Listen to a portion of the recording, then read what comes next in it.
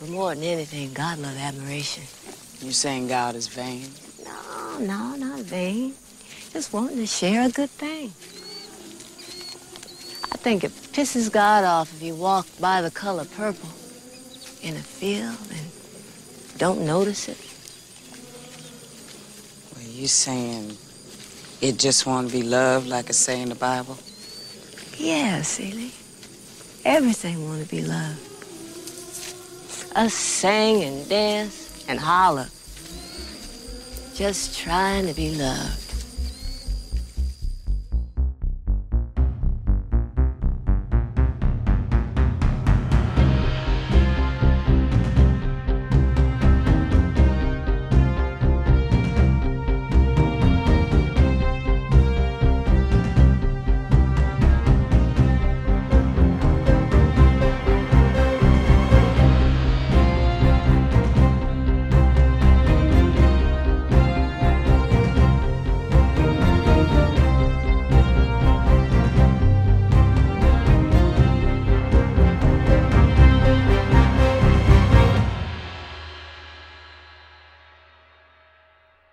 Ladies and gentlemen, welcome to Ramblin', an Amblin podcast. The podcast where we check out the juke joint of Amblin Entertainment to see what sights and sounds await us inside. I am one half of your host, Andrew Godian. And I am the other half, Joshua Glenn.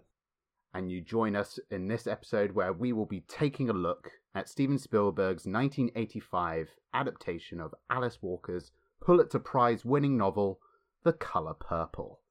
Well, first off, actually, how are you, Josh? I'm pretty well, thank you for asking, man. How are you doing, buddy?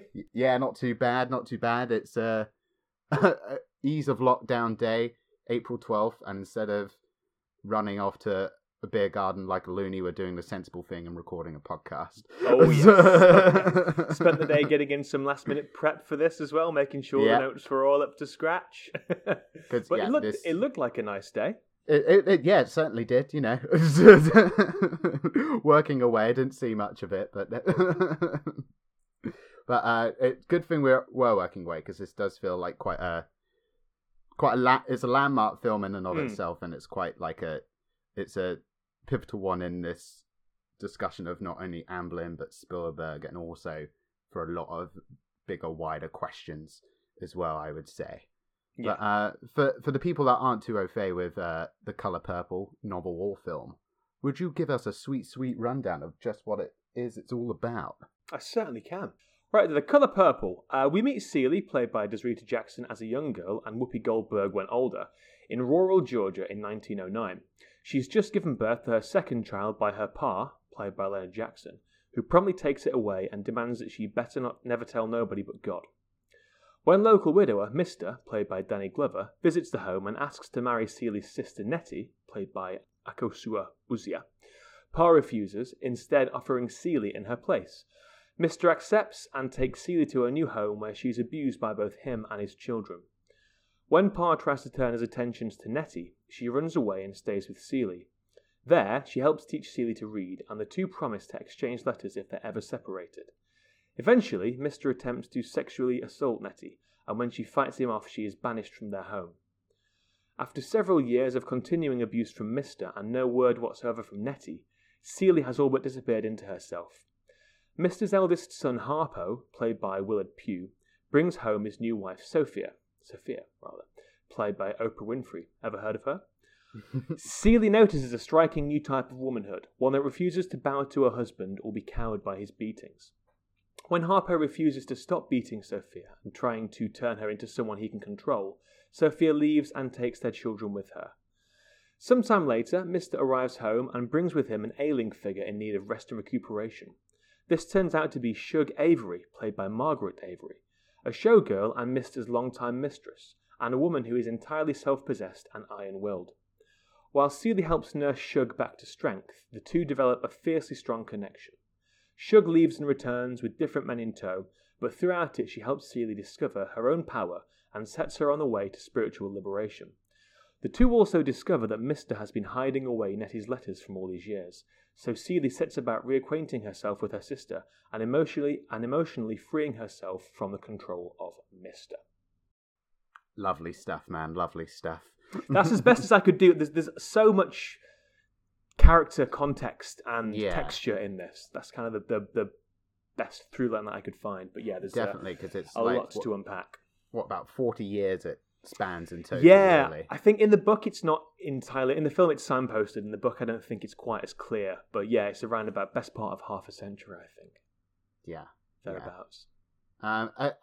Was it one you had seen before when we were kind of charting off on this journey and saw it on the horizon? Was it one that you were like, oh yes, I remember this from from younger years? Or I think I remember the trailer. I think the trailer, because it's Warner's, right? So the trailer will have been on, I think, one of my old video cassettes, but I can't think what it would have been. But no, it was one that I was aware of as being a glaring gap in my Spielberg knowledge. But no, this is the first viewing for me. But had you seen it before? Yeah, I'd seen it when I was about 14, I'd say 14, 15. You know, that kind of, that period in any young film buff's life where they are just kind of, they know who their favourites are, and we go through and we check off as many as we can. And like, I think I did the Colour Purple and Schindler's List within like a day of each other, so it was quite heavy viewing for me. Yeah, in those couple of days. So so I had seen it, and particularly at that point where, like I say, I was trying to make myself as basically consumed. So I'm not too sure how much I really kind of retained of it, because going into this experience for researching it for this podcast, both myself and Josh have also got ourselves a copy of Alice Walker's novel to kind of really do the legwork, as it were, for this one. So that in and of itself, reading the book ahead of this viewing, like kind of did kind of shift my viewing of it in quite a significant way. Because we will address the elephant in the room. We're two straight white men. Yeah. And we are aware that, as you can tell from Josh's lovely synopsis at the top, that this is a account of a black woman's experience with assault and kind of sexual awakening, at least more explicitly in the book, that is kind of had. So we are aware that this is not an experience either of us can directly relate to, but this is the course of the Ramblin' and Amblin' podcast. We will go through every Amblin film, and we felt, particularly with this one, we needed to do a lot of the reading, as it were, to to make sure we weren't doing it a disservice in any way. Our perspectives are intrinsically limited when it comes to a piece of work like this, so we've tried to take into account as much extra material as we could to properly discuss this and, like you say, do it justice, because it's something that merits diving into and discussing from different perspectives. And I know you have her other book, don't you, that you've looked through? Yeah, so Alice Walker, the author of The Colour Purple, has, among other novels and collection of poetries, and she's edited magazines over her long and very celebrated career. She's also a non-fiction writer, and she wrote a book called The Same River Twice, Honouring the Difficult, which is directly about her experiences with the film adaptation of The Colour Purple. Both, it kind of acts, it's fascinating, as like for anyone who's a fan of this film or of Alice Walker's writing, you're probably already aware of it, but if you're not, it's such kind of like a rich, and particularly if you're doing a podcast episode on The Colour Purple, it's a very rich book of material, and that not only does it kind of have articles and what have you detailing the production, because it acts as both a memoir and kind of a scrapbook, it also has these journal entries that she's written at the time, and also more contemporary views that she has on the experience as she's gone on to publish the memoir. And it also has her full version of the screenplay that she wrote for the film. We'll get more into that a bit further down the line. But yeah, the whole screenplay is in the book. I didn't appreciate that. Yeah. Well, that's fascinating. It is fascinating. I'm very glad I got it, and read it ahead of this, and Yeah. I felt like being back at uni again. I must say, I've got lots of little highlighter sticky notes sticking out the top of the book. Yeah, well, I'm so glad. I mean, this would have been a very short podcast were it not for that, because I tried to find. There's not an awful lot contemporary online. There's a lot of interviews with the key players after the fact, talking about their opinions retrospectively, but there's not an awful lot of contemporary material. So thank God for that book. Yeah, but I think both of our first ports of call was the actual book, Yeah, Colour Purple, the novel itself. and really, and it is like as a piece of work in and of itself about struggle and the means in which you manage that struggle and find inspiration. It's like it's a very, very beautiful text that deals with a lot of big themes in quite a in what on the surface is quite a simple structure, and even the use of language is quite simple, and it is very, very, it's a very powerful book, and like how it manages to really affect you through like quite subtle, nuanced details and the characters that are presented through both Celi's prayers to God, which is how her telling of the story starts out in the book, that then forms into letters she receives from her sister Nettie, who's in Africa, and her letters back to her. Yeah, invaluable to read that ahead of definitely ahead of watching the film. And you even have the thing. It's the writing. The prose is quite simple and sort of starkly beautiful. But there's like a metatextual thing where the more Celie is able to read and write, and she can express herself better, the style of prose kind of changes a little bit as she's able to tell the reader more clearly what she's thinking and how she's reacting to the world around her. And it really pulls you in such a uniquely novelistic way. It's you feel the weight of time in the in the novel in a very affecting way. Yeah, it was a beautiful read. Strongly recommended to anyone listening that hasn't yet had the pleasure. Mm-hmm. That book was published in 1982, and it was Walker's third novel, following The Third Life of Grange Copeland in 1970 and Meridian in 1976. And it very, very quickly became like a phenomenon. It was on a number of bestsellers list, and Walker would go on to make history by being the first African-American woman to win the Pulitzer Prize for Fiction the year after its publication in 1983. So you kind of feel like with many books that kind of end up on bestsellers list, even if a film never actually eventually happens, someone will more than likely come sniffing around for the rights to them. If you're up in the New York Times bestseller list, a film producer will not be far behind. And that was very much the case with Alice Walker and The Colour Purple. Walker herself has said herself that she's not one to really follow the pop culture coming out of Hollywood, so it may have been more of a surprise to her. But when she was approached initially by Peter Gruber and John Peters, John Peters coming up in weird ways in this podcast across its history. John Peters is my friend with the big spider, isn't he? Yeah. The big spider from Wild Wild West. Which I'd kind of forgotten he had producer credit on The Colour Purple. He's got his robotic spider tendrils everywhere, that guy. Mm-hmm. And back in the 70s and 80s, he was a producing partner with Peter Gruber, and they had a Gruber and Peters company that is one of the many kind of production hands involved in The Colour Purple. They're kind of the so Warner Brothers is the kind of main distributor behind it, and Gruber and Peters were very much the face of Warner Brothers for this progression for The Colour Purple. And it was Gruber went to visit Walker to try to convince her to sell the rights to the novel in order to make a film adaptation. And he arrived to that meeting with an ace up his sleeve, for him and John Peters had already had discussions with one Quincy Jones about possible involvement in the film. Quincy Jones at the time was known for what he is known for still to this day as an incredibly successful producer and singer-songwriter.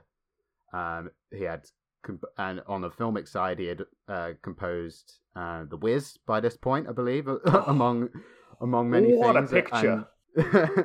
And the TV limited series Roots, and he was coming off of producing Michael Jackson's Thriller in 1982, and he had just led the charge on the production of the We Are the World charity single that was recorded by the supergroup USA for Africa, and that was to raise money for those in Africa affected by famine.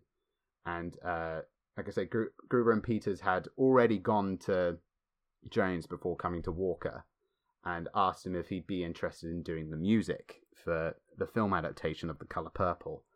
But Jones himself had another idea. He asked if he could produce the whole project itself, despite the fact that while he had been involved in film productions on a composer capacity, he was yet to actually produce a film himself.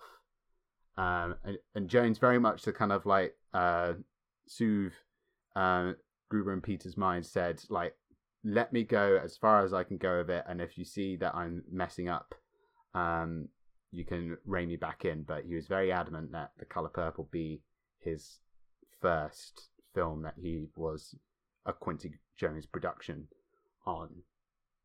And it was kind of Jones's involvement that kind of initially captured Walker's interest.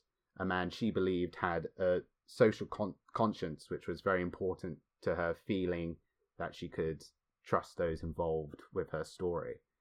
But still, it was not a straight yes from Walker, and she gathered a group of friends and family, activists, filmmakers, and university professors amongst them to kind of hash out the pros and cons of agreeing to allow what was essentially a Hollywood studio to go ahead and make The Color Purple. Because there were, as I'm sure you can imagine, there were plenty of arguments for not doing it, namely the fear of what a predominantly white Hollywood would do to her story and her characters. But her friends likewise admired Quincy Jones, and the prevailing thought that started to come out of these discussions, particularly for Walker, was this idea of a universality that a film can offer that a book can't quite.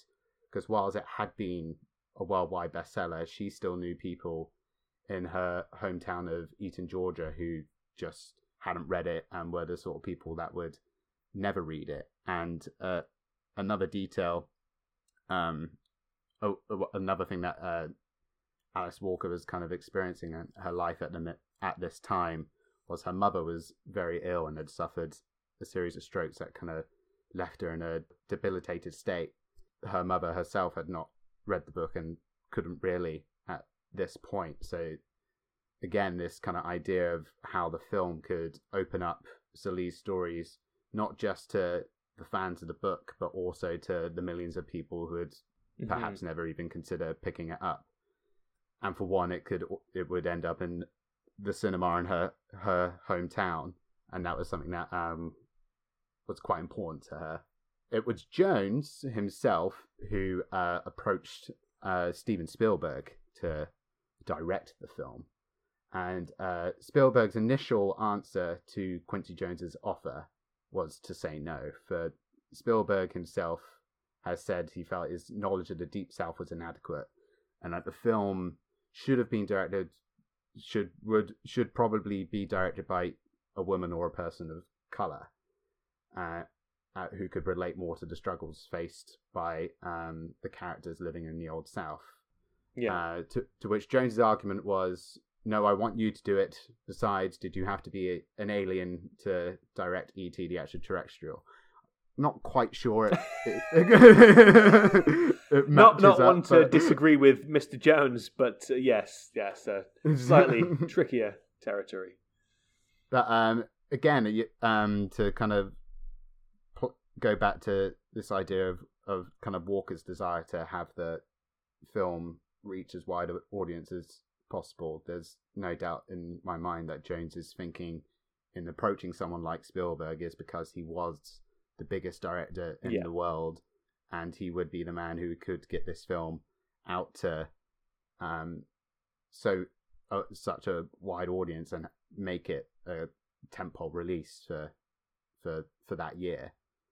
And also, once Jones had approached Spielberg and kind of got him on board, Frank Marshall and Kathleen Kennedy came over from Amblin to kind of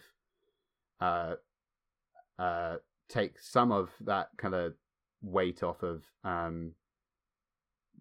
the expectation that was on Jones, this being his first movie producing. I think it was a very smart move to surround himself with the biggest names in Hollywood at that time to kind of at least to make sure that when he wanted something to push, he at least had the weight to back him up on the Amblin side. Whenever facing up kind of to any studio notes that Warner Brothers were likely to present. When Jones introduced Walker to Spielberg, he brought him over in a limousine that didn't quite fit in Walker's driveway, which is a detail I quite enjoyed. That's a very evocative image, isn't it? Yeah. And she had been told by Jones that Spielberg was the man he wanted to make it, and she was a little skeptical.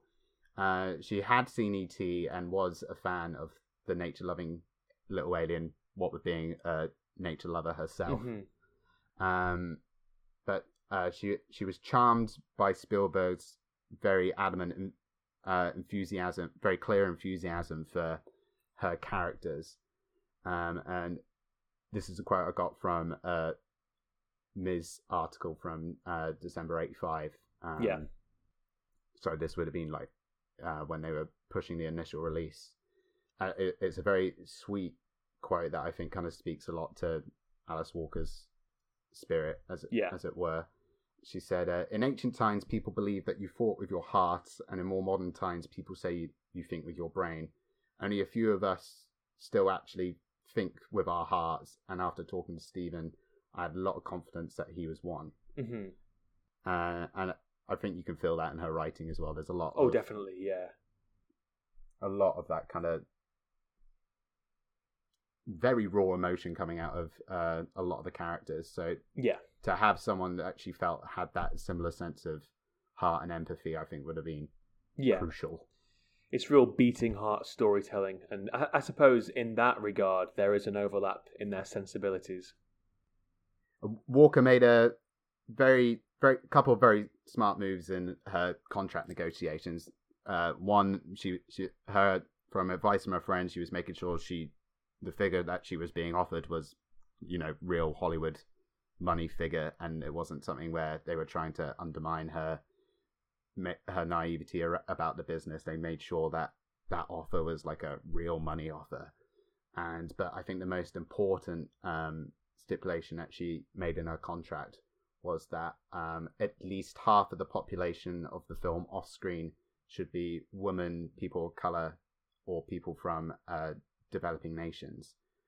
And there's a lot of kind of testimonies from people on the production in a few of the articles expressed in The Same River Twice, where you have like a lot of like stuntmen or production assistants kind of talking about how this feels like one of the first times that they've been able to be on a set and look around and see other people of color on around them, and not have such a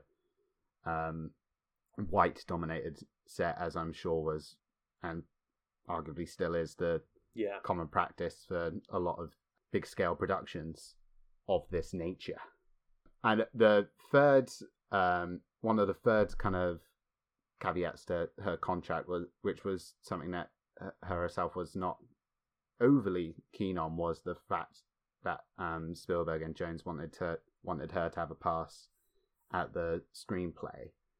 And it, as I say, she did write a version. She kind of took herself away to a solitary spot in in the cabin in the woods, as I think many of us want to, as the ideal. And she committed time to producing her version of the screenplay, which you can read in that book. But she was very concerned about The Color Purple taking more time away from her and her family and her teenage daughter in particular, and her mother, who was very ill, particularly after the last 2 years from having the book being published and everything around it becoming a bestseller and winning the Pulitzer. The Color Purple is taking a lot of her time. So I can truly understand a desire to feel like you're robbing your family of that kind of precious time with you. From reading the script itself, it is quite a different beast to what would end up being the final screenplay. There's a lot that's from the book that stays in her version of the screenplay that isn't necessarily in the final one. This is kind of a few quotes from her kind of summing up the general content of her take. It was a quieter film than the one filmed. There was not so much music in mine. It was clear the women loved each other. It was clear that Shug is like me, bisexual, that Celie is lesbian. What I've kept that the film entirely avoided is also Shug's completely unapologetic self-acceptance as an outlaw, renegade, rebel, and pagan. And that's I will kind of build on that point a bit more up when we go into our more general discussion of the film, because there's a lot in her. I think as a screenplay, as I read it in here, yes, it's literally a draft, so it was never going to be a refined screenplay in that form. It does feel like it slightly hurtles a bit too much through the history of what's occurring in these characters, but there's a lot of touches in it that I think is a great shame weren't carried over.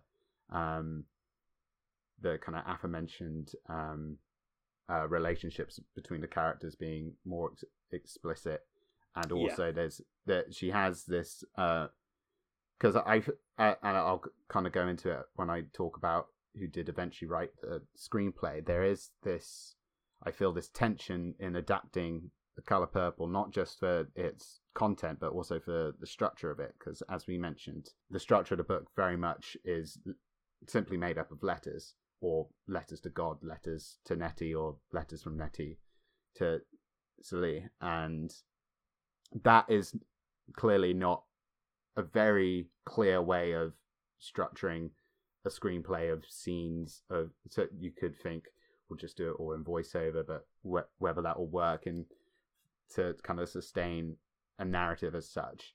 And one of the things that I think Walker's screenplay does quite nicely is kind of has a more conflicted element with God, where Celie doesn't kind of tries to go to pray to God but can't quite do it, and so there's this running reoccurrence of this blanket that she's making and the patchwork that she's making at the time, that she designs each patch to kind of reflect a moment that's happened to her in the story, be it the kind of assault she receives from her father or Mister, or her kind of kindling of a relationship with Shug, and that was just a very like sweet detail. That feels very cinematic, and I was very surprised that it wasn't something that was carried over. Yeah, that is surprising. It does lend obvious visual element to it. Yeah. Mm-hmm. And to give you a sense of the kind of like still that kind of same that sort of anxiety that I feel like anyone who's asked to adapt their own book must feel when kind of approaching that task, you would kind of end up, well, I guess for the sake of sanity, you kind of have to end up viewing them as two separate things and not the same thing. Otherwise, you'll get crushed by every little thing that isn't kind of coming through. So she, with that in mind, she came up with a new title for a screenplay called Watch for Me in the Sunset, to kind of like have it as almost as a way to categorize it both for herself and for the sake of putting that together, I think. Yeah. That makes sense. So when she kind of handed her draft in and said, I don't really want to have another go at another pass at this, Jones and Spielberg went on the hunt for a new writer, with many writers that they approached having a similar opinion of finding it too hard a novel to adapt into a film. The eventual writer that they ended up going with was Minal Mayers, who is a Dutchman, a fact that also made him apprehensive about the task at hand, being a white Dutchman who hadn't even grown up in the United States. So he felt he himself had quite a clear idea of how to present that narrative in a cinematic, in a way that would work cinematically. Walker did also meet with Melissa Matheson during this kind of courting of writers period. Melissa Matheson, of course, you'll remember from our E.T. days, as she wrote the script for E.T. But the two didn't click. But when she met Mayers, she felt a kind of kinship with him, as she said. Even though he's not American, he comes from a Holland that has its own folk speech, and he had a real feel for what folk speech is and how it's not substandard, just different. And this was a kind of a sentiment that echoed a lot through I keep forgetting the name of this book. the Same River Twice. In that she has an innate trust with someone if she feels on a kind of, she brings up this phrasing a lot where I didn't have the feeling that Menno was a stranger, and she kind of talks in the same way about Quincy and Quincy Jones and Steven Spielberg, and that they don't feel like strangers to her. And I can't imagine how that would help with your kind of anxieties about other people coming and taking your baby, as it were. So Mayers developed drafts, meeting with Spielberg on the set of The Goonies, of all places. That's an odd image. Yeah. To go over what he had written for that day and kind of reviewed it with Spielberg, and Spielberg threw his suggestions in and what have you. And the film went into production in the summer of 1985. And keep in mind that this film comes out in December 1985. So that is one hell of a turnaround.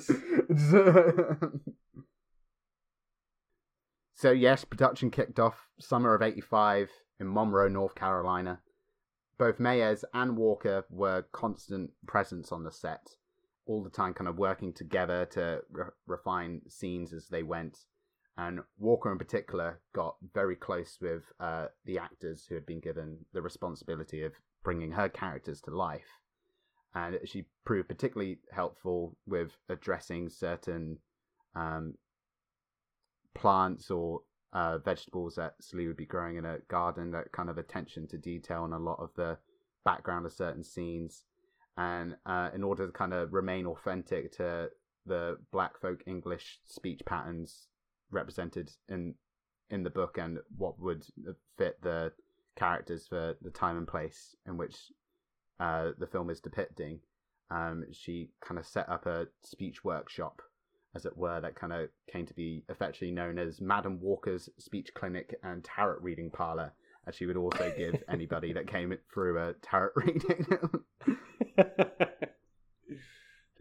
So I think that's quite a good point to then kind of go into the actual cast itself that's built up. The main kind of point of interest for, I'm sure, a lot of fans for these respective actresses is that this is the cinematic debut of both Whoopi Goldberg and Oprah Winfrey. Goldberg at the time was quite well established as a Bay Area comic and was becoming a bigger star on the rise through her material.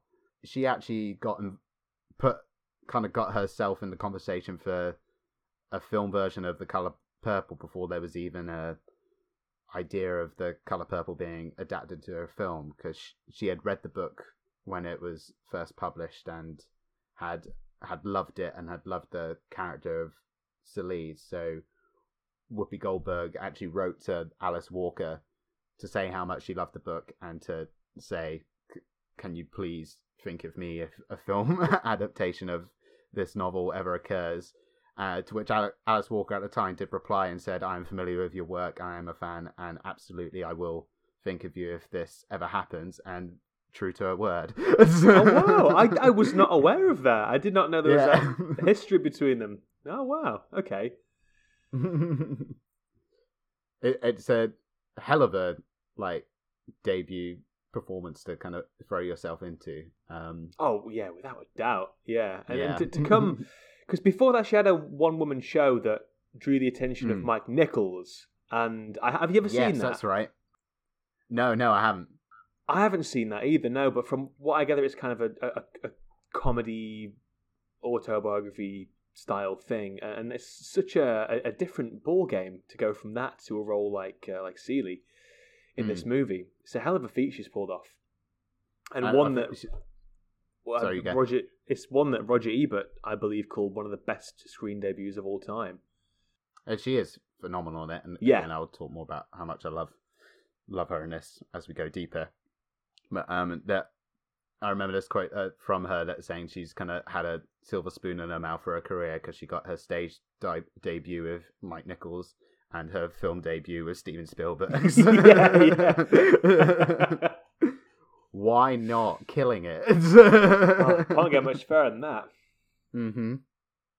And Oprah Winfrey makes her debut playing Sophia, who's Salih's daughter-in-law of the story, and the kind of another her plot line has a lot of tragedy, and particularly the kind of drama focused around her is more about the kind of wider culture of racism and white suppression on African Americans at this time, more directly than Salih's story ever kind of touches upon itself. So it's a big role, and because it's Sophia's very much a big component of the heart of the story itself, and even her kind of casting has a similar sort of lucky happenstance feel to it as Whoopi Goldberg's does, because as I understand it from what I've read around it, whilst they were kind of trying to come up with names for who could play Sophia, Quincy Jones was visiting Chicago at the time and spotted Oprah on her talk show that she had on the Chicago cable network, and had that kind of moment of just flicking on the hotel TV and going, "That's her." That's our Sophia. Yeah. As you can imagine. And again, it's what I do think is a very, as Whoopi Goldberg's debut is also so impressive, I do think this is also an equally as impressive debut. So it's mad to me that these are two debuts. The other kind of key role in the cast was that of Shug Avery, the object of both Mister's and Salih's affections, and that this role went through a number of possibilities. With initially the main person that both Quincy Jones, I think Spielberg, and Whoopi Goldberg herself were very keen on Tina Turner taking the role, and they did offer it to her, but she turned it down, finding the material a bit too close to home for comfort, which I can understand entirely. Oh, absolutely, yeah. And while other names were thrown around, including Diana Ross at one point, Margaret Avery was cast following a successful screen test where I think it just was very clear there was a real passion for the role. There's even a story that I read about her going out to kind of a very rundown costume shop to find the kind of most Shug outfit that she could find, and found this kind of long lacy red number and kind of wore that the day before a screen test to kind of live in Shug for a time. So there was clearly the passion there to win the role for what is such a key role in the book. So it's such a that I feel is the role that you kind of need to cast most clinically, almost. it hinges a lot of the relationships hinge on show. I think you could say it's the quote unquote glam role of the film. Yeah. And it was almost... you can. Sorry, go on, Andy. I would say you can very much imagine Tina Turner in a role, but I do think Margaret Avery is, again, also very good. Oh yeah, and from what I gather, it was a bit of a Hail Mary for her too, because she was that close. I'm holding my fingers very close together. You can't see, obviously. She was that close to packing it in, and I think she was going to get a typist job or something like that. She was sort of on the way out, yeah. But this was a real Hail Mary for her, yeah. And again, what a performance! Yeah, and I think the kind of other key role that to be cast was that of Mr. Zalee's abusive husband, and Danny Glover was cast in a role which initially I think when you read the description of Mr. in Walker's screenplay, he's kind of described as like kind of short in stature and a bit not this tall domineering figure that Danny Glover naturally is. He's very, very large man in a very kind of masculine sense, I would say, in a way that perhaps wasn't in the way Walker quite envisioned. I mean, in her own words, the point of the book was that size doesn't matter when it comes to terrorizing and dominating women, and it's a strange inversion of that to cast someone as, like you say, physically imposing as Danny Glover.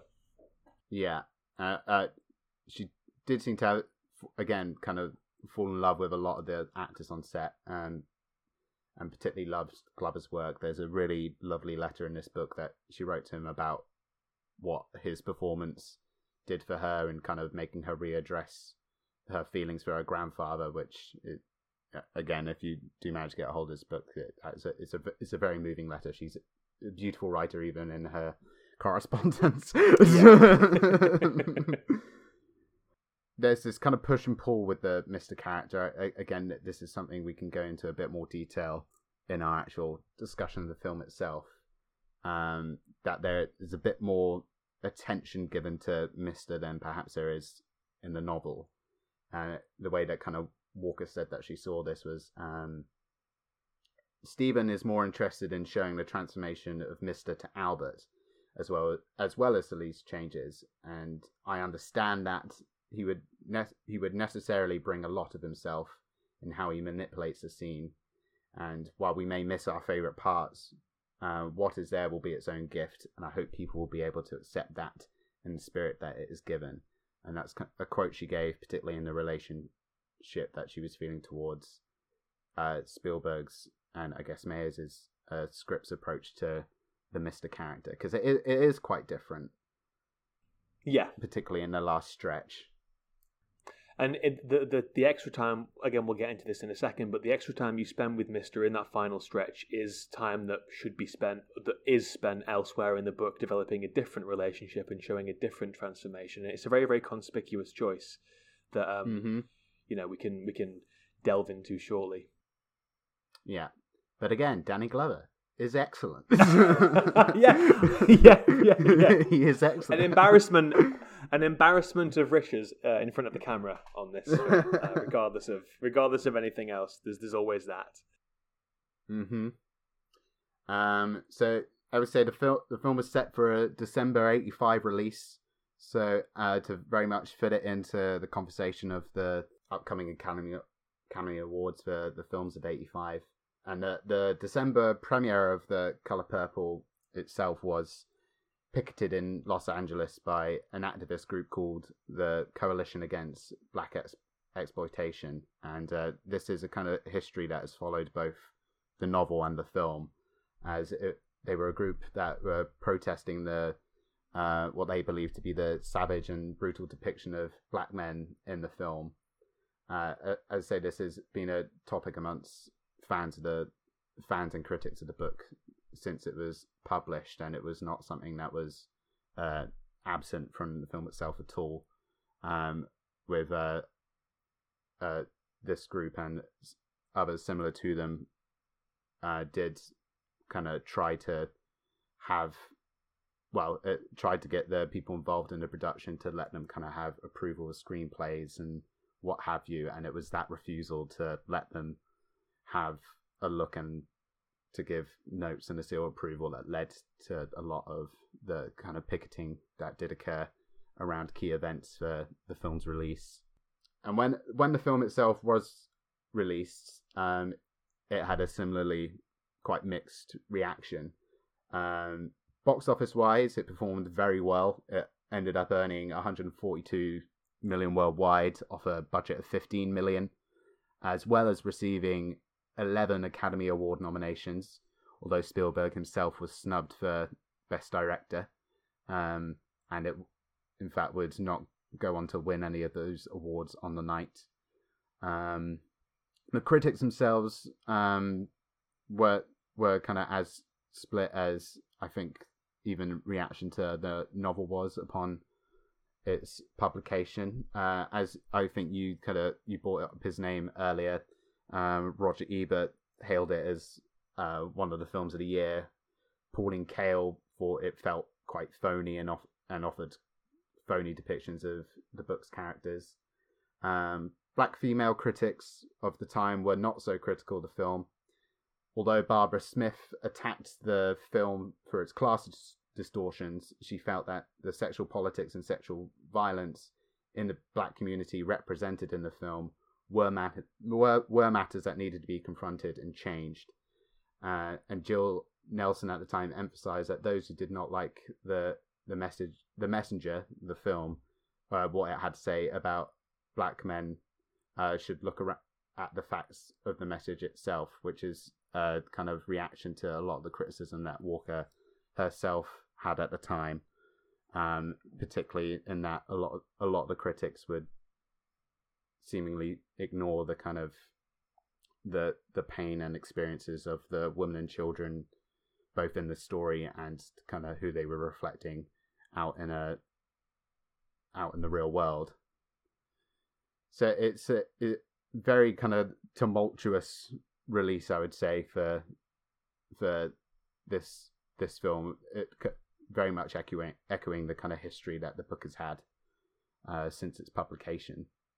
When I know I think you found similar quotes to this of the kind of Spielberg's reaction to both the release of the film itself. So I thought maybe we should kind of go into that before then, I think, diving into Alice Walker's reaction itself, because her reaction itself is fascinating. Hers is, a lot of back and forth, a lot of to and fro in. So Spielberg, for his part, in a 2011 interview with Entertainment Weekly, he was asked briefly by the interviewer about The Colour Purple and the controversy that his appointment as director was met with. And I'll read the whole thing out because there's a lot of juicy tidbits in there. But what he replied to the question was, most of the criticism came from directors that felt we had overlooked them, and that it should have been a black director telling a black story. That was the main criticism. The other criticism was that I'd softened the book, and I've always copped to that. I made the movie I wanted to make from Alice Walker's book. Alice was on the set a lot of the time and could have always stepped forward to say, this is too Disney, this is not the way I envisioned this scene going down. She was very supportive during filming, and so I felt that we were doing a good job adapting her novel. There were certain things in the lesbian relationship between Shug Avery and Seeley that were finely detailed in Alice's book that I didn't feel could get a PG-13 rating, and I was shy about it. In that sense, perhaps I was the wrong director to acquit some of the more sexually honest encounters between Shug and Seeley, because I did soften those. I basically took something that was extremely erotic and very intentional, and I reduced it to a simple kiss. I got a lot of criticism for that. So there's a lot, in there. Again, we keep offering trailers for our later main discussion. We'll sort of talk about Spielberg's reaction a bit, and then Alice Walker's response as well before we get into our main discussion. But so much of that covers bases that I think will either make or break this film for you, right? I think he isn't denying that there were elements fundamental to the novel that he himself was fundamentally ill-equipped to deal with. And on the one hand, that level of honesty and self-reflection, I think, is admirable. I mean, if you are Spielberg, there's nothing to lose in being that upfront about your, follies in the past. But at the same time, that speaks very much to an ill fit, I think, between filmmaker and material, because some of the changes that he made and the softening that he claims to have done, I don't know. It strays away from so much of, I think, what makes this book so powerful. Which is why I imagine Alice Walker was like, and she describes this a lot, she was having a lot of anxiety dreams around the kind of build up to seeing it for the first time. And you just would, wouldn't you? You just would. I can't imagine what it must be like to pour so much of yourself into a book that is as, like you say, raw as The Colour Purple is, and then first of all having attempted to adapt it yourself, having to hand the reins to someone that, even if you trust them, you're still handing the reins to them and allowing them to put their spin on it. And then to watch the dailies and think, oh, maybe it is going a bit too Oklahoma, as she called it, or a bit too... It's, it must be a hard thing to go through, and I bet it was quite traumatic in its own way for her. So it leads to like this, I think, this relationship, that particularly between kind of an author seeing their film being adapted, and just generally the act of adaptation itself is fascinating in kind of any context. But particularly in this, when you have something like The Same River Twice, where she includes journal entries about her reactions to the film, it's very interesting to see how her reactions kind of modulate dependent on kind of certain variables of when she viewed the film. There's one journal entry that's dated around early December 1985, so it was just before it's about to come out. It's the first time she's seeing it, and she's seeing it in a private screening room for with only a few other people in the room, and it's around this kind of first week where she's about to be expected to give interviews for the film, having seen it, and the only thought that she the only basic thought that she could kind of verbalize to herself after her first viewing was, "It's terrible." It's what she's put. Yeah. And she's just saying, "It looks slick, sanitized, and apolitical to me. Some of the words coming out of the characters' mouths sound ludicrous." She feared it looked like a cartoon. And in short, she says, in first viewing, I only noticed the flaws, and that was kind of it. But look, man, what I would say is trust your instinct. Yeah. But then she had then she follows that entry up with a journal entry from January that ends up recounting kind of her experience going into seeing The Colour Purple at the New York premiere, where like everyone, or so many famous faces are there. All her friends come with her to watch it, and the room is packed. And in that moment, she felt very differently and stated that she loved it. And a part of that was, she said she was finally able to see it and let go of the scenes that were not there. And while she does still hold on to the fact that it is much more conventional, she says she still felt a lot of the souls of the people in it. And then she kind of goes into describing the kind of relationship that one would have with a novel and a film. Says by saying, watching a film is just the opposite of reading a book. Seeing a movie with lots of people helps tremendously. Reading a book is such a solitary pleasure, and you don't want people guffawing in your ear. But watching a movie is always better with lots of people. And I just found that kind of the juxtaposition of those kind of viewing experiences like just fascinating, because you can probably think of countless films that you yourself have watched where your experience going either sat at home watching it alone or seeing it alone at the cinema and then kind of changing up that experience to watch it with other people does add a extra zeal to most things. Yeah, and I think, the past year has made us you and I being keen cinema goers ourselves, the past year has made us acutely aware of just how cherished that experience is, and hopefully it's made other people that aren't us acutely aware of that too, which will lead to an uptake in cinema attendance once they're allowed to safely be opened again. Hey, Godzilla vs. Kong's doing well, man.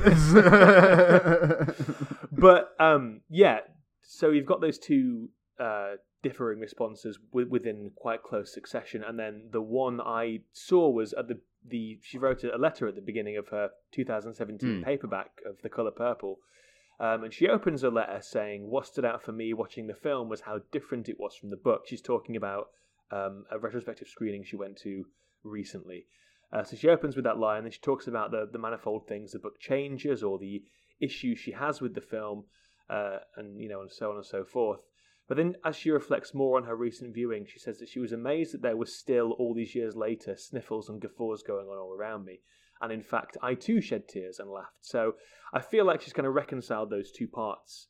Probably skews more towards the latter than the former, but she's found a way to be at peace with what definitely isn't there. And the overriding sense I get is it kind of comes back to an earlier quote of what I kind of brought up earlier about how she kind of hopes that people can kind of take the two for what they are and what they both kind of individually offer, rather than consider what it is that, namely the film, is lacking that from the book itself. And the general kind of sensation and emotion that I got from reading the memoir is that whilst it was a highly anxiety-fueled experience, that much of what she got out of that experience was a deeper sense of how her story has connected with millions of people, and how people were willing to recognize the responsibility that they had with this story, and how much clear love and heart there was on set every day. That is a lot of that is kind of stressed in both kind of newspaper clippings from the time, and her kind of expression of the way she kind of feels towards Spielberg and Quincy Jones, as she kind of, like a quote from near the end, as she's kind of like surmising a lot of the kind of relationships that she's forged through this experience that she likewise wouldn't have had. She says that I survived the stress of trusting two men I'd never met with work filled with my own and my ancestors' spirits is to me the miracle. And to come away from that with meeting two men that she came to feel weren't strangers, and that the universe loves something in the spirits of these men, and for that reason has given each of them enormous power to shift reality in the world. I feel like there's quite a grandiose emotion in those words that kind of recognizes what those two men could do for her story, and open it out for so many more people to discover, which I think for me, what I took from reading this is that is what she kind of reflects as being the kind of strongest element of The Colour Purple. There's this intention to bring it to so many more people, and you can't argue that it has done that and continues to do that. Definitely, yeah. I mean, further to that point, in a discussion with the LA Times, Boussier, Avery and Winfrey spoke to an interviewer in '86, I think it was, so just after the film came out. And Boussier, who plays Nettie in the film, she said at the start she thought, "Come on, Stephen, how cleaned up is this going to be?"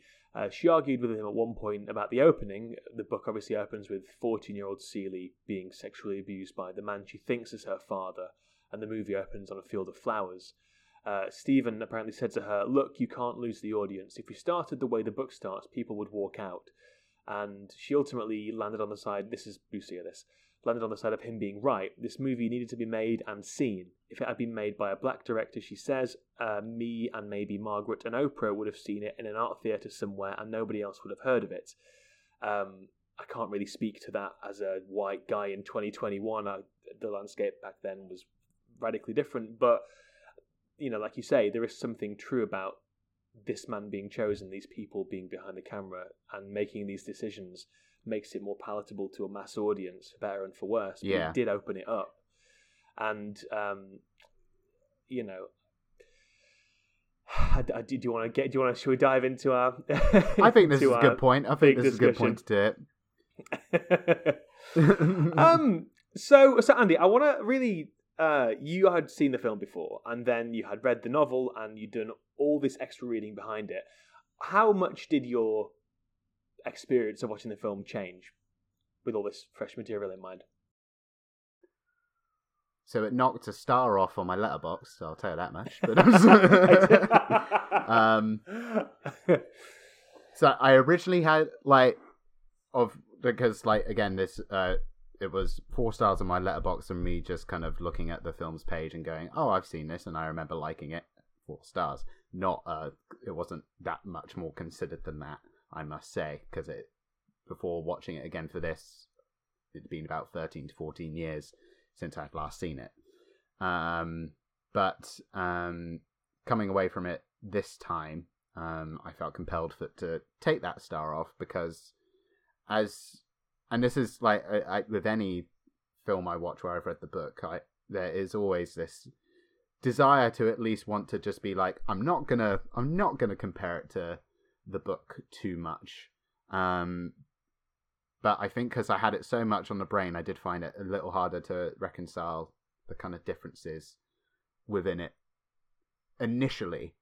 Particularly in the first half an hour or so, I was kind of struggling with the fact that I was like, okay, this hasn't done the book at all, and my initial kind of emotion to that was a sense of kind of a disappointment that this was kind of the film that was unfurling from having, like I say, like reading the book so close to going in and watching it. But I kind of felt myself as I was watching it have that concern fall more and more away, particularly after having kind of that kind of echoing thought in my head from Alice Walker being to try and see the gift that the film itself is offering. And I still like it. I still think it's good. And I think part of that is largely down to the performances within it. Keep that heart, and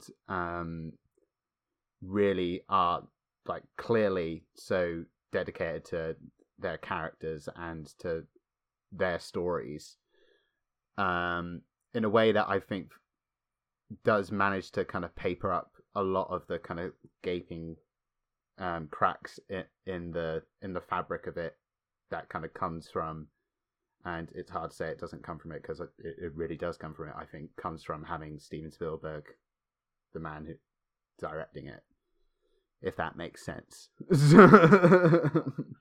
No, it does. It does. I mean, I think it's a conflicting thing because on the one hand, it is the rather I suppose the cynical side of things is that you do have to make concessions in order to appeal to a wider audience, and yeah, I checked the BBFC website. No doubt. I checked the BBFC because we obviously were English boys. I checked the BBFC website to see what classification it was, because Spielberg is not a filmmaker that I can think of as, I think maybe Schindler's List aside, I don't think he's ever made a film that is 15 here or R in America. I thought this Munich would have been Saving Private Ryan. Oh, Munich, of course. And Saving Private Ryan, yeah. Okay, so that was sort of more in his late 20th century, early 21st century. Yeah. So I thought, yeah. So I checked the BBFC site, so it was rated 15 in the UK, which would be around about R in America. And I thought, okay, so he has gone full throttle with this. then I suppose there was that weird thing where a lot of PG-13s in America were given 15 over here in the mid-80s. Like Gremlins was PG-13 in the States and was that happened a lot. A 15 over here, that kind of thing. So it probably is. It was too intense to be a PG here, but not quite intense enough to be a 15. Anyway, this is a long walk to say that I was very disappointed by the extent to which the film had been sanded down, and it's a very double-sided coin, because on the one hand, more people are going to see it, and at a time when stories like these were not often seen, especially on this kind of scale, you do want to make sure that it's going to reach as wide an audience as possible.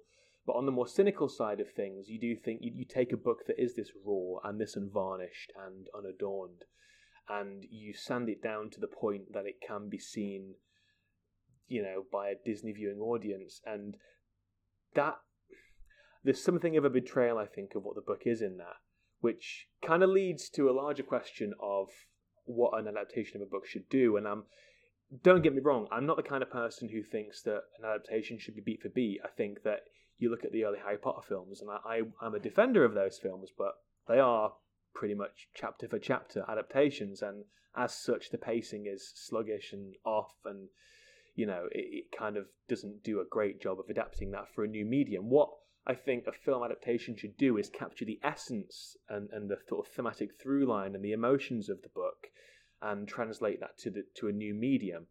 And I think while the film does work as a film, it's very handsomely made. I think the design of it is beautiful and the performances are exceptional across the board.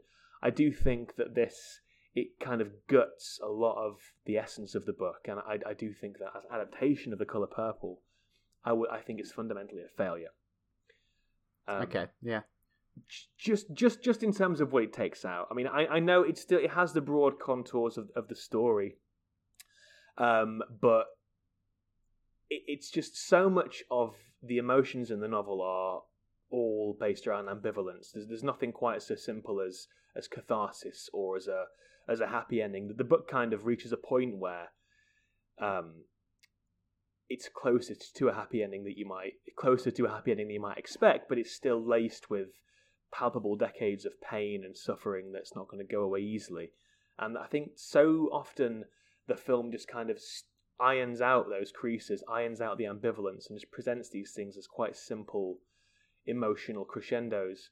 And I suppose the big one, the big thing that this film takes out, that we kind of alluded to by saying that the back half takes out a certain relationship, is the Shug, Avery and Celie relationship. In the film, Shug is someone who helps encourage Celie to become someone who is more self-actualized and more self-confident and more content in her own skin to grab that agency and take what she wants and make her life more of her own.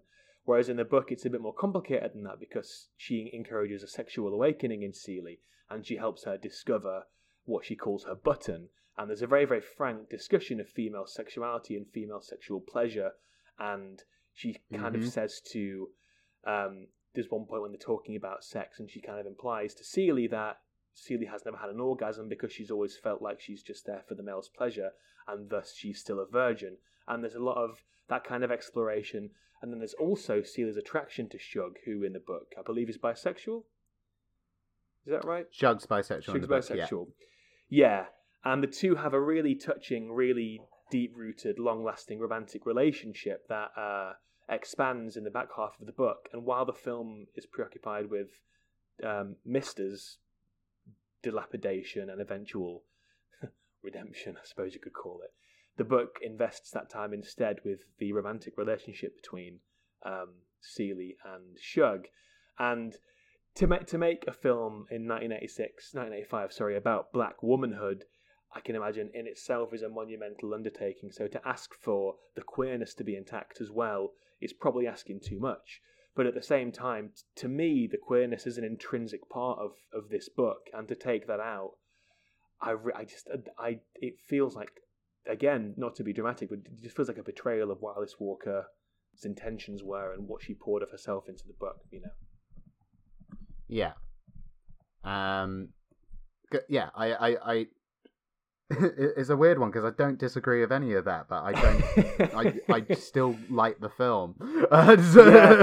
Yeah, I know. I mean, it is as a film. Like... If I'd have seen it, if I'd have seen it as a film without having read it, I think I would have liked it more. But just knowing the gaping hole. But yeah, sorry, Andy, do go on. No, I was like literally going to say it's kind of. I don't know how much of it also then comes down to having already seen it, whether there was just kind of that level of slight expectation to know. Like even when I was reading the book, I was just kind of like, I don't remember that being there, and that kind of like relationship where I'm just picturing someone being assigned the color purple as like kind of school classwork as a novel to read, and then choosing to watch the film instead, and then suddenly a conversation coming up about the kind of themes of sexuality and sexual awakening, and then just kind of being a bit left in the dark, because that is, aside from a scene where they share a kiss, it's very much not kind of, it's not really played to at all. It's played to a more kind of sisterly love, as I think is kind of Spielberg's intention from the off, by having a kind of a focus in the opening on the relationship between Nettie and Celie, and that kind of tearing apart of those two when Nettie has ends up having to leave after refusing Mister's advances on her. Which is a scene in this that I think it plays a very high key of emotion when Nettie's leaving. That's generally played for a really distressing and highly emotional moment, and it's probably the film where I felt the film was its most kind of gets closest to the, like we've said, the kind of rawness of the book, by having this like really devastating moment of these two young sisters being torn apart. But yes, I think my main concern with the kind of, when we're talking more on a changes from the novel to the film, are where yours lie as well, with the kind of relationship between Celie and Shug, but also the kind of characterization of Shug, because there's quite a significant addition to the film. There's a part of the film that's not in the book at all concerning kind of Shug's development as a character, and that is with her relationship with her estranged father, who is the preacher in town at the church. This is something that is kind of, it's not in the book at all, and it's the element that most disappoints me, because, as kind of Walker expressed herself when she talked about a lot of what was different in the screenplay that she wrote, where she says when she says that she kept Shug completely unapologetic as a self-acceptance outlaw, the film refuses her that and has to tie her narrative to the idea of having to appeal to the expectations of a father figure, and that to me is the most kind of damaging element to on a broader sense, because it just does not need to be there really at all. But I guess it's to kind of compensate for the fact that they're taking such a large component away from the Shug character and having this more explicitly sexual and romantic relationship between her and Celie, and replacing it instead. I just don't understand what the kind of thought process was to replace it with a storyline where she is fundamentally kind of contradicting the makeup of the character. It just felt weird to me. It feels like one of the, I mean, there's I think this is a tendency that's more pronounced in a film that we're going to look at in a few episodes' time, always. But I think there's a lot of examples in this film of Spielberg, the kind of thing that Spielberg's detractors accuse him of, that horrible, saccharine, artificial sentimentality, that kind of like the flip side to what he goes for in E.T. It's kind of unearned emotional high points, and I agree. I felt it in the chapel scene. I think it was quite a cheap shot. Yeah. And to be honest with you, man, I felt it at the end. I think but by the time you get to the end of the book, you have a thing in the book that obviously a book is a book. You've got so much more expansive space, so you can't hold it against the film for cutting down the Nettie correspondence aspect. But there is so much more time to build up a sense of desperation, and there's a crucial part in the book where you believe that Nettie has boarded a ship. Boarded a ship? Is that the correct? Yeah, boarded a ship that has that has that's been sunk by a German bomber, because we're now in the start of the Second World War. And for a long time, you think that Nettie is dead, and all of her letters that Celia receives subsequently are tinged with this ethereal quality, like a Death March quality. So when you do see them on the horizon at the end of the book, it's such a vivid, unexpected burst of joy, tinged with the melancholy of all the lost time they've had together, and you're acutely aware of the fact that it's been, by that point, 30, 40 years since they've... I keep saying acutely, but I need to think of a new word to describe the feeling. I was finding out the podcast experience, you realise how many words that you call upon. This week's word is acute. But it packs such a punch because you have that experience. And in this film, it's twinned with the quote unquote redemption of Mister, which I think that's a cheap shot, and I think that it kind of undercuts the emotion. And I don't think you need the fake out of her death. I don't. I think you're fine to lose that completely. But there is just something about the way it plays in the film. It kind of almost feels like a reverse engineered Spielberg moment in the sort of the most egregious way, much like the chapel scene. You know, did the ending work for you? It works for me on the broader sense of, like, because I think the time committed to the relationship between the two sisters at the start, and the kind of genuinely distressing emotion in the scene where they part, I think, and then keeping them apart for so long. It works for me in terms of just seeing them reunited. And dear listeners, I may not cry at E.T., but I did cry at The Colour Purple. Wow. There we go. There we go. Because there's still a lot, like, even though it is, I do think, a very sanitized version of a much more emotional and complicated book, I still think that there is a lot of that emotion there, and that it's in that kind of base relationship that the rest of Salih's connections kind of build on, and that base is Nettie. And I think, again, you could also still just put it down to, like, the extra contextual and relationship that we've ended up having with this, and just knowing the story as well as I did, kind of going into it and being around The Colour Purple a lot would contribute to it too. But it's just that there is still a lot of emotion in that, and I have to put it down entirely, largely, to the work of the actors throughout the whole thing. Yeah.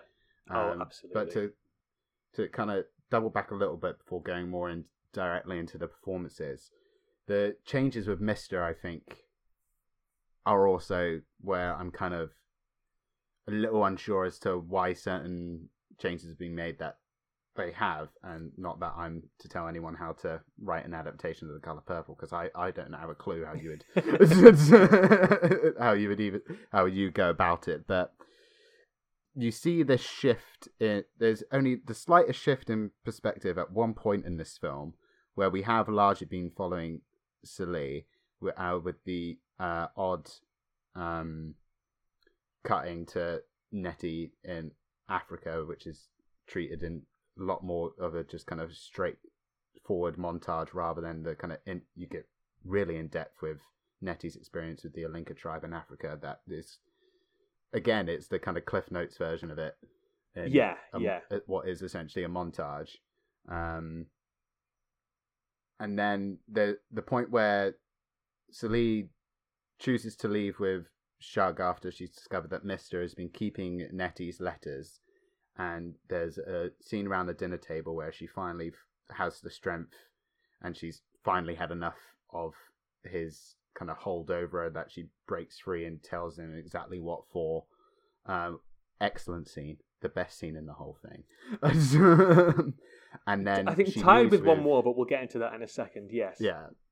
And then she leaves with Shug to head to Memphis, and where in the books she and Shug kind of explore their relationship more, and Celie also establishes her own independent business as a trouser maker, like a tailor. She does only make trousers, right? Is she a full tailor? Seamstress? Yeah. Is that my she textile? sets up a pant shop, basically, doesn't she? Yeah. She makes pants. And you get and you get much more of that growth in the book again because you have so much more space. But it would have been very easy for the film to choose to follow Celie and Shug in Memphis and have her kind of discover this, what is a practical way to make her own money, and also a kind of expression in that you see her sharing these kind of stars of pants with the important people in her life. The film doesn't show any of that, and instead chooses to focus for a beat on Mister and how his kind of house completely kind of falls away into despair following Celie leaving.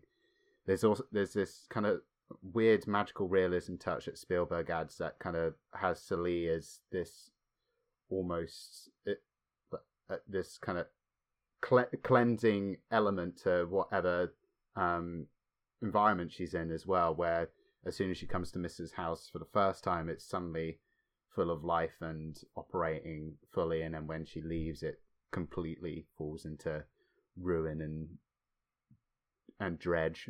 That was one of the first glaring signs to me that this was quite different, is this kind of, even in the cinematography, there's this wistful magical realism that Spielberg wants to bring into it that again does clash with your idea of what the book could be, and going back to Alice Walker's own worries that it felt too Oklahoma, as she described it.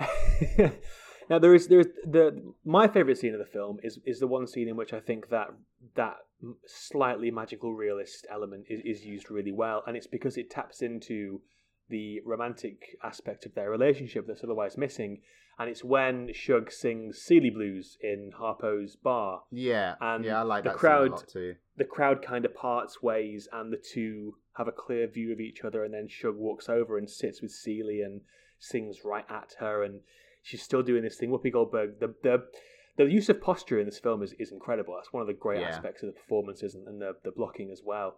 And she's got this thing where she covers her mouth when she's happy. She doesn't want to sort of show off her smile. And there are so many little ticks and micro expressions that Whoopi Goldberg's going through. But you can see the adoration in her eyes and the joy in her eyes shining through. And he gets back to that line. There's a beautiful line from the book at that point when let me try and find it now, because it's a really nice one. It is when Shug writes a song for Sealy says it's the first time somebody's made something and named it after me, and it's just this idea that she didn't previously believe she was worthy of love, and this is the first time she's seen someone looking at her in a way that she's never been looked at before, and she's never apparently thought she was allowed to be looked at before. And I think this is that's kind of when Spielberg's sensibilities and Walker's sensibilities overlap the best, and it results in these beautiful moments. And even the lyrics to the song, "I'm something, I hope you think you're something too." I did cry at this film several times. Don't get me wrong. That's one of the times that I cried in this film. I just thought it was a beautifully done moment. There was only one thing that slightly undercut that for me. It was like the fact that the kind of the main sentiment of the song is kind of sisters, and that kind of felt like it played a bit more into the kind of watering down of the actual relationship itself for me. I suppose. There was just something in Goldberg's eyes that kind of, because you do. Yeah, this is the thing about her performance. I do agree with you there. So her eyes, she's completely playing it like she is deeply, madly, insatiably in love with Margaret Avery as Shug Avery. She's completely playing it like that. Yeah. And it does make... I think the scene afterwards is quite well done as well, even though ultimately it sort of taps out on a much more chaste note.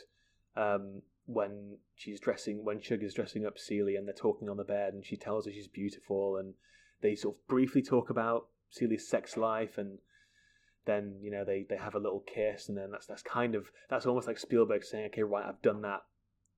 That's kind of as close as I'm going to get to that, and then it does the kind of classic pan away to a lantern in the corner sort of approach that it's when the film is like, all right, nothing to see here, which is it's a shame that kind of that it's so hard to escape from it, that those clear moments where you can see it kind of deviate from the braver, bolder, truer elements of the novel.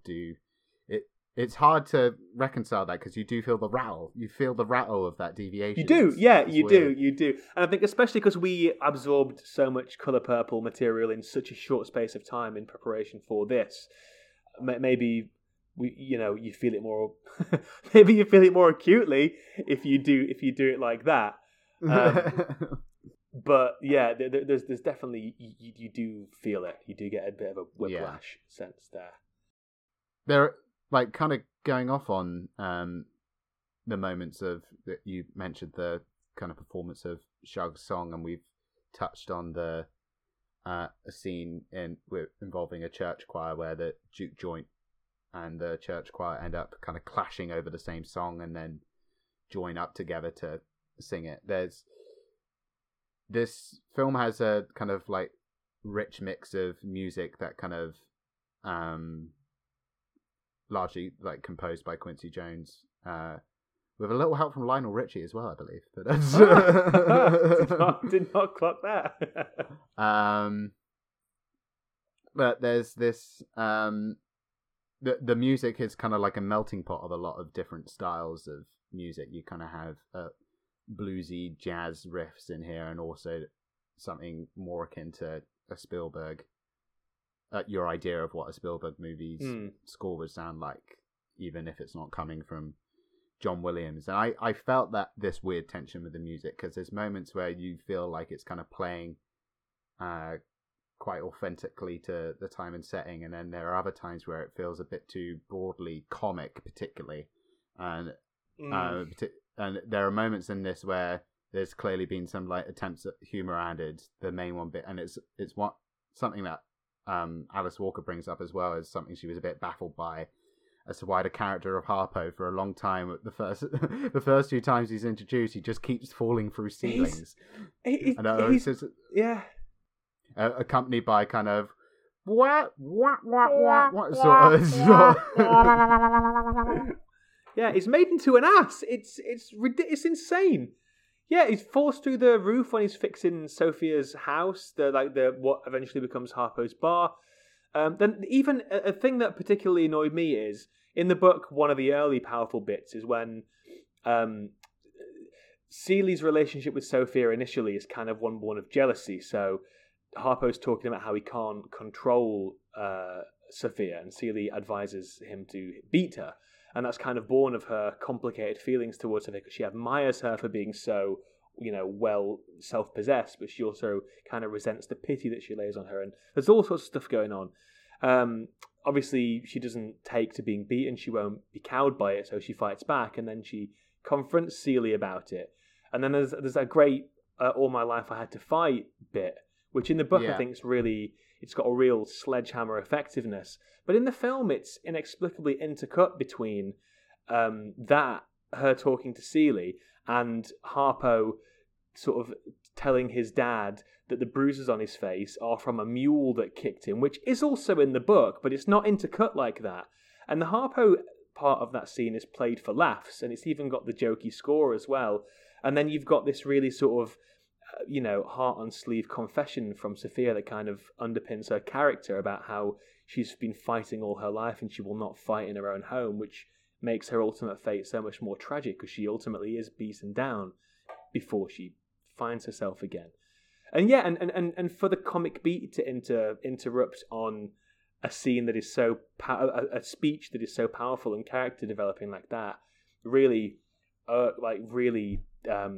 just was baffling. It was very baffling, and it was atonal, and yeah, bristled quite a bit. There are a couple moments where they try to bring humor into it in a slightly more, I guess, kind of less organic way, and similar to how we've just described there, where they do just kind of like they make you screw your face up a bit like you're sucking on a sour lemon. You're just like, oh, why is that there? Like the after the beautiful song in Harpo's place, when Sophia and Squeak, who is Harpo's new girlfriend, face off, and Sophia punches Squeak in the face, and in the book she makes a tooth fall out. Whereas in the film, she flings across the floor, falls down a trap door, and then that rhymed. I didn't even mean for it to. The patrons around them. It's a whole brawl, isn't it? And it's got that wacky. That was mad. Yeah, I it's thought insane. That was mad. You think, like, in the book, it's kind of played for a laugh as well, but at the same time, it's grounded in something quite gruesome, and and there's a brutality to it. And just, I understand Spielberg's need to. He's very good at, like we've said in the past, he's very good at lightening moments with sort of effortless character-based humor, but he's really bad at gags. Why has he put so many gags in this film? I don't know. Yeah, it's odd. It's odd. Mm-hmm. Slightly just going back to what you mentioned about the scene where Shug takes the performers to the chapel, and they have a kind of the two warring musical aspects come together in one holy matrimony. I feel like Spielberg gave that moment of reconciliation to Shug, partly to compensate, like you say, for the otherwise lacking aspects of her character in the film, and partly as a kind of shorthand to convey Shug's spirituality, because in the book, I kind of read that whole bit when Shug is explaining to Seeley about how she views God and what God is to her, and yeah. That kind of, to me, is the linchpin. I mean, that whole bit is where the book gets its title from. And yes, there is a part in the film, there is a line that talks about the colour purple being an expression of God in some way, but it's not rooted in anything that makes it as clear as it is in the book. And I know this is a problem that Walker has herself with the film. The whole thing about Shug's whole thing, the way Shug helps Seeley find God in the way that she sees God, is she sort of dismantles the idea of God as being this great hulking white man in the sky. She sees that as sort of the white man's God. That's not something personal to you. That's something that kind of that's sort of maybe imposed upon you. It's a perpetuated idea. Yeah, exactly. The religious figure should be. And it's in its own way, it's another form of oppression. So to Shug, religion God is not something you find in church. God is something you take in church with you, and instead, God is God's all around you. God is everyone. God is nature. God is God's the color purple, and as much as people feel like they should please God, God also wants to please you. Look how beautiful these things are in the world. And the idea is that the color purple is a rarity in nature. So when you see it, it's a beautiful thing, a beautiful rare expression of God, and which is another thing about the film's visual aspect. The purple's everywhere. Purple's everywhere. So this is a long-winded way of me saying that I do feel that to a point the scene of Shug in the chapel with her dad taking her expression of creativity and lust for life into the church is kind of a visual shorthand for that spirituality that Walker is talking about in the book via Shug. Does that kind of make sense? I don't know if it quite tracks, because so much of Shug's version of religion hinges on her unapologetic nature, and by the film walking that back, it kind of undermines what that means. And particularly to kind of tie in her character in the film, so much of this reconciliation that she desires with her father, who is a preacher and a man of God, it's really out of whack. Yeah. That is you've really touched upon what is my kind of biggest issue with the film, namely the character of Shug. which is a shame because Margaret Avery is great. Yeah, she's real, and she's got such dynamism as the character, and you can totally see why Seeley falls in love with her. Mm-hmm. You know. But yeah, like, and still, I do like. I still feel like I'm slightly. The only reason I can't like completely throw this film away is because it is still detailing an experience that just hadn't at that time hadn't really been portrayed on screen, and like you cannot undervalue the importance of that. But also just because of how good everyone is in it as well.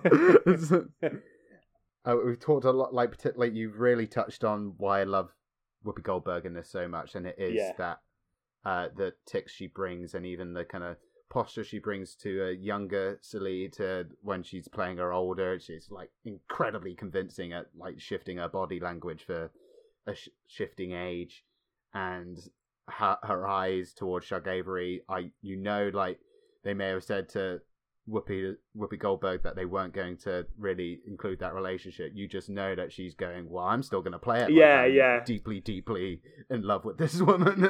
It's like the way that Oscar Isaac looks at John Boyega in the Star Wars movies. I played that as a loving relationship, as a romantic relationship. And so I think Whoopi Goldberg's performance is probably the crown of it for me, as it rightly should be, because it is the centerpiece of the whole thing. Oprah is equally as impressive. I think, like you say, she has that moment in the film where she never has to, where she's like kind of telling Celie that she never had to fight in her own home. Big moments like that she's very good at. I think the film does her a slight disservice by, particularly when she comes out of, because after an altercation with the white mayor and his wife, she ends up going to prison and then being forced to be the maid for said mayor's wife, and is kept away from her family for years. The aging of her character, yes, is kind of accentuated to kind of express the amount of trauma and distress she's gone through, but it's slightly done too far in a way that feels slightly, again, to quote Paul and Cale's opinion of the film, this feels slightly phony. You don't quite buy Oprah Winfrey in old makeup, but she is still very good in, again, what is a pivotal role. What did you think of the debut of big screen Winfrey? Yeah, no, I haven't seen her in much. I'm racking my brains trying to think of what else I will have seen her in. So I'm not used to her as a fictional. Selma and A Wrinkle in Time are the only other two that I can think off the top of my head that I've seen her in. No, I thought she was great. I realised, and you are right. I think the sort of the lengths that it goes to with the old age makeup takes it too far in one direction, and then the kind of sudden change in her character at the dinner table as soon as Celie stands up to Mister for the first time. It's a very satisfying moment, but it's such a radical awakening. Is that, okay. I'm back to how I was to... All better now. But I think she brings a real heft to the role, and again the posture of it. There's that scene when she first walks in to meet Mister, and Mister's very dismissive of her. But in that scene, you have this well-held, straight-backed powerhouse that is Oprah Winfrey, compared to the sort of the meek, diminutive figure of Whoopi Goldberg, and visually with the performances and the way the characters are positioned relative to each other on screen is a really good way of getting across some of those deeper character aspects. And yeah, I think she's great. I think they're both great. I think they're all great. You're right. And to go back to that dinner table scene where Celie kind of finally makes her feelings known to Mister and declares she's leaving with Shug. There's two performances in that which are really key for me. One is, of course, Whoopi Goldberg's Celie, and while you do have kind of Sophia's coming back out of her shell again, herself being inspired by Celie's display of strength. You then have Danny Glover as Mister, and this is a scene that kind of really encapsulates what I like a lot about his performance, and particularly in the way in general that the film kind of views Mister. And in a way, I guess that makes it slightly more sympathetic than the book, even if the film doesn't have quite the same level of reconciliation that the book ends up having. Because Danny Glover plays Mister as a man who's kind of trying very hard to hit a certain model of manliness that he has been kind of told to uphold by the presence of his own father, played by Adolf Caesar in the film, who's always kind of there goading him to kind of behave a certain way. And particularly in this dinner table scene, I felt like Danny Glover chooses that moment to not have it as this kind of display of Mister trying to dominate Celie. I feel like there's something in him that's choosing to portray it as Mister performing to his father rather than actually kind of having a lot of conviction in what he's saying. What it really boils down to is like he's someone who I think like who's also deeply in love with Shug, does not appreciate Celie, and the film tries to frame him more as a victim of the kind of patriarchal norms that have been placed down before him by his father and likely his grandfather and what have you. And the film does it's a weird one for me in terms of that performance, because I think that performance has a lot of sympathy, and then the film doesn't quite. I feel like the ending of the novel for Albert, Misto's first name is Albert, is in a way actually kinder to what the film ends up giving him, because the book manages to have this expression of this kind of passing of time, allowing kind of Albert to realize his attitudes are not something that he should be upholding, and something that kind of comes with him over time, and having things taken away from him and realizing not only Celie's value but the kind of value of the woman in his life. And the film just has kind of no interest in offering him that, and instead has it as this kind of unspoken I'm trying to think the right word for it, where he kind of, I guess, unspoken redemption for himself, where he's the one who kind of manages to bring Nettie home, which just doesn't quite chime in with the book. But I'd also argue it doesn't chime in with the kind of performance that Danny Glover is giving, that does feel like it's building upon this man who's pushing values that have been pushed down on him. Yeah, I agree. I think it doesn't earn his final note in the film, and there's a superficiality to it as a gesture that ultimately just doesn't really mean anything. Whereas, not to keep going back to the book, but it's such a nice it's hard though, right? It is purely because so many of these things are so baked into the cake, and it's weird to eat the cake without them in. The later life relationship that Celie and Mr. have when they're equals, they're societal equals now. She's self-actualized for the most part, and homeowner, business owner. Yeah, and she's come to terms with who she is and where she's at in her life, and he's a man who's really done a reckoning with himself, and has kind of the model of how to learn. He's not denying anything that he's done in the past. He's accepting that he used to behave like that, but he is understanding why that's not okay and what that's done to people. And there's a real frankness to that conversation that even if Celie doesn't forgive him, he knows he doesn't necessarily deserve it. He doesn't even want that. He just wants to he wants them to be good together. He wants to be good to her now, in the book's present. And that is such a more, long-lasting and impactful thing than what the film gives you at the end, which just has a hollowness to it, I think. I don't know. I don't know. I keep using this expression, but it feels quite reverse engineered to milk those tear ducts in a very Spielbergian way. Yeah, and it's weird to me because the film does sometimes feel like it is still going to go down that route of kind of having them have this moment of reconciliation and building a relationship that feels more built on mutual respect for just respect on his side, full stop. And I do think it's a shame, particularly, and I think Danny Glover's performance walks such a fine line of not kind of completely submitting the character of Mister to being this symbol of aggression and violence. He does try and do something, and it is there to completely involve himself with in Walker's novel, and there are elements of it in the script that this is a man who's under the pressure of what he has been taught is supposed to be the way things are done, when that is clearly not something that is respectful of the lives around him.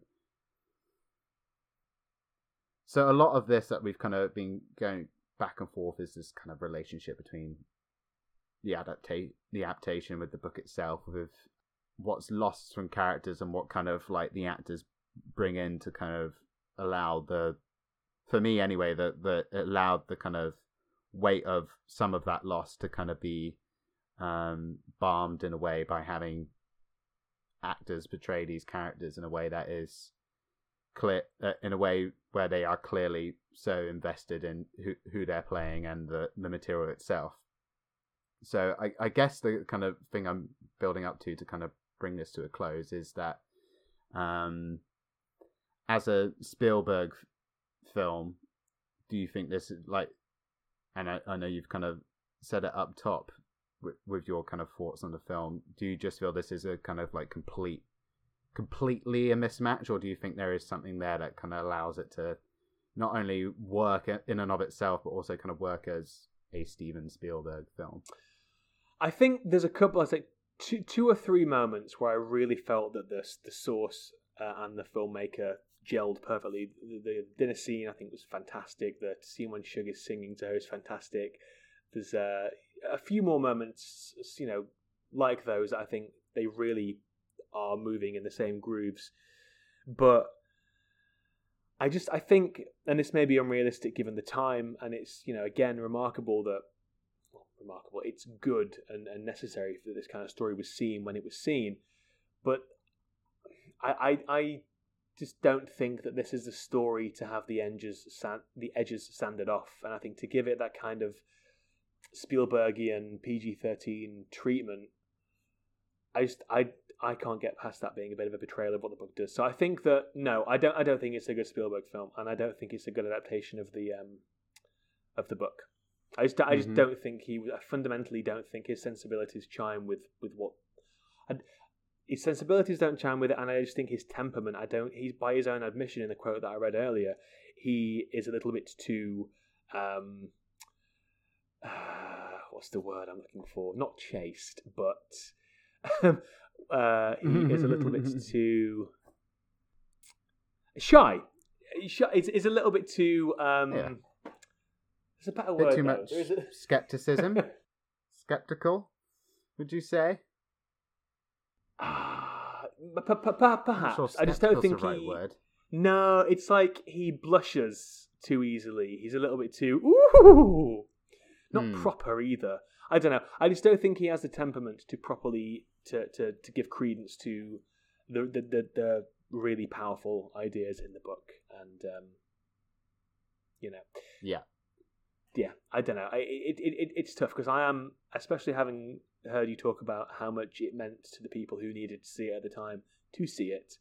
I think that's great, but as an adaptation of this book, I just think it's a failure. Fair enough. For me, it comes down to, I think this is exactly Steven Spielberg's version of The Color Purple, and in that it's a success, I guess, in a way, because it doesn't really take you by surprise, that particularly for the Spielberg of this time doing it. Yeah. At a time where he's trying to get himself taken a bit more seriously, and a lot of the critics at the time were also saying that he just kind of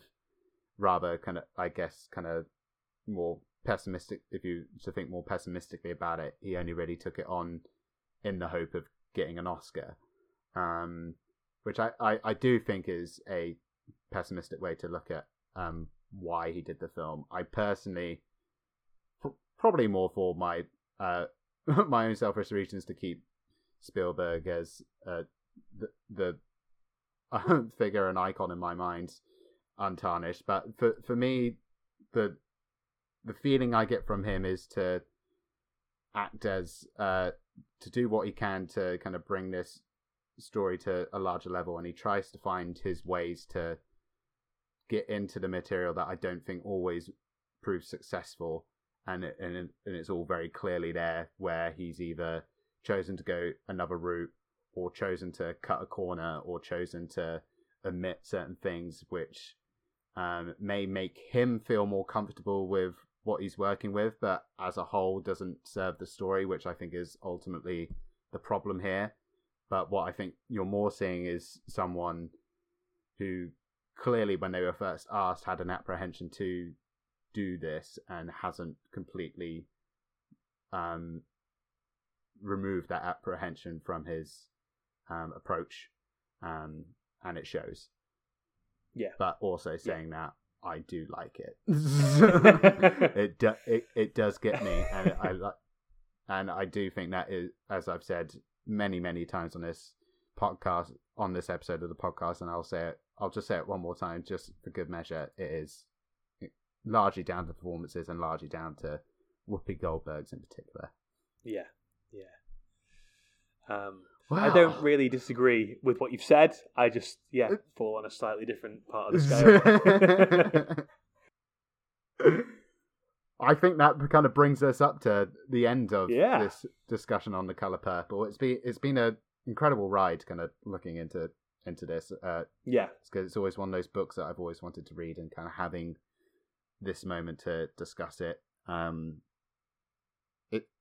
It's felt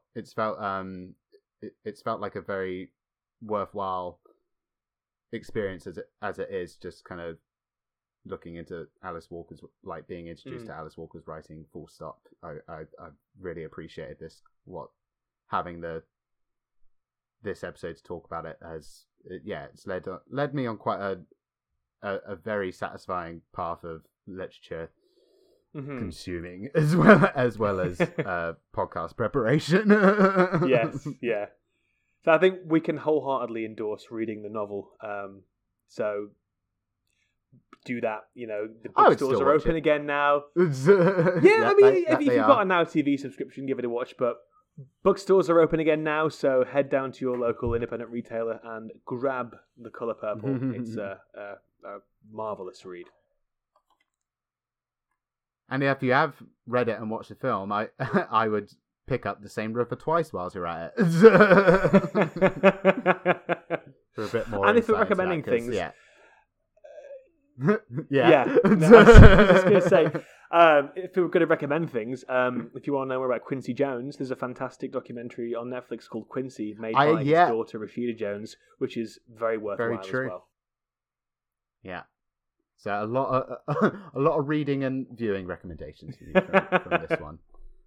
I guess the kind of final I want to say is that this is not going to be the last time that we're going to talk about The Colour Purple on this podcast, because there is currently a new version of The Colour Purple in development at Amblin Entertainment, and that is going to be an adaptation of the 2005 Tony-winning Broadway musical of The Colour Purple.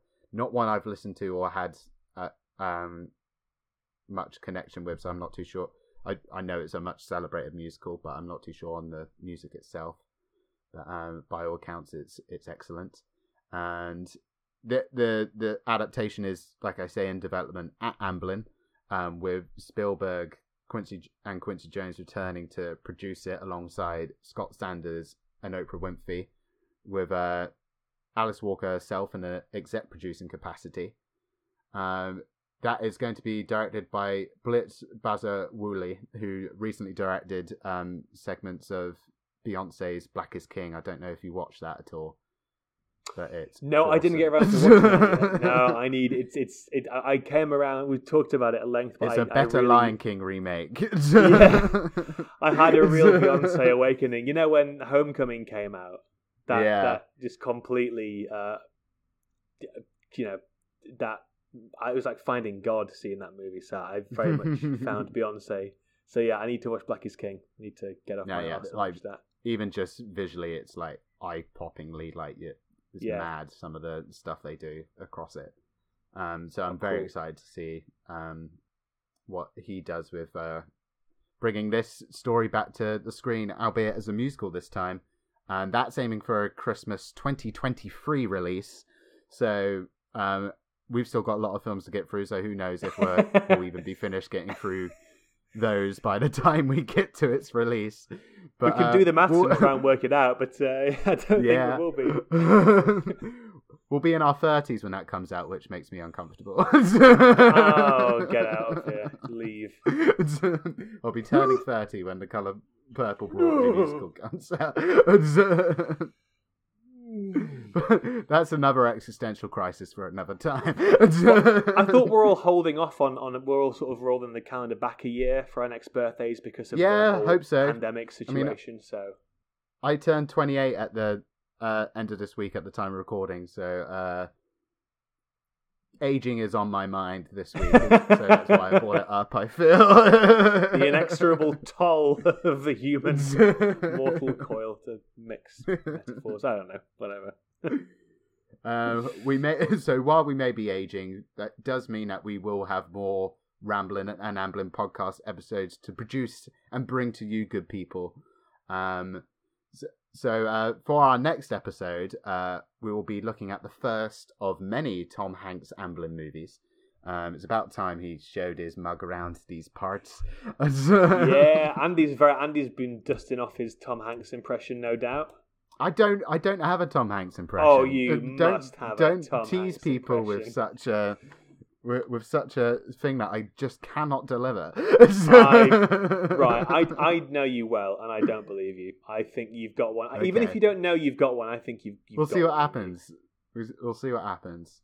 But the film in our next episode, we will be focusing on Richard Benjamin's 1986 film, The Money Pit, which does indeed mean we're finally out of 1985. Whew. Wow. We've been in 1985 for a fair while now, so we're moving into the future, the bright, bright future of 1986. That will be for a while as well. Yeah. If you would like to watch The Money Pit along with us ahead of the episode and don't happen to have it on disc, then don't you worry. It is available to those of you that have a Prime Video subscription, or otherwise you can rent or buy the film digitally from Amazon, Chili, Google Play, Sky Store, and YouTube, or you can just buy it digitally from Microsoft Store as well, so plenty of places where you can find The Money Pit. Check out my Money Pit. Yeah, if you've seen The Money Pit, if you've seen The Money Pit and want to share your thoughts on it, please do at us at Ramblin' Amblin', or shoot us an email at ramblinaboutamblin@gmail.com. I said that fast, so I'll say it again. ramblinaboutamblin@gmail.com. If you're listening to us via Apple Podcasts or whatever, a place that you can leave reviews, then do give us a little review, give us a like, give us a subscribe, give us a 5-star rating. Nothing less, we don't want anything less. No. That'll do. Thank you very much. Yeah. Perfect. Well, thank you all for joining us for this discussion on The Colour Purple. A fascinating subject to dive into, no matter what you may think of the film. We hope you all enjoyed yourselves. Joshua, it's always a pleasure to dive into these merry escapades with you. Likewise, my man. And we look forward to welcoming you back next time for our episode on The Money Pit. Until then, we all hope you take care, and we'll see you next time.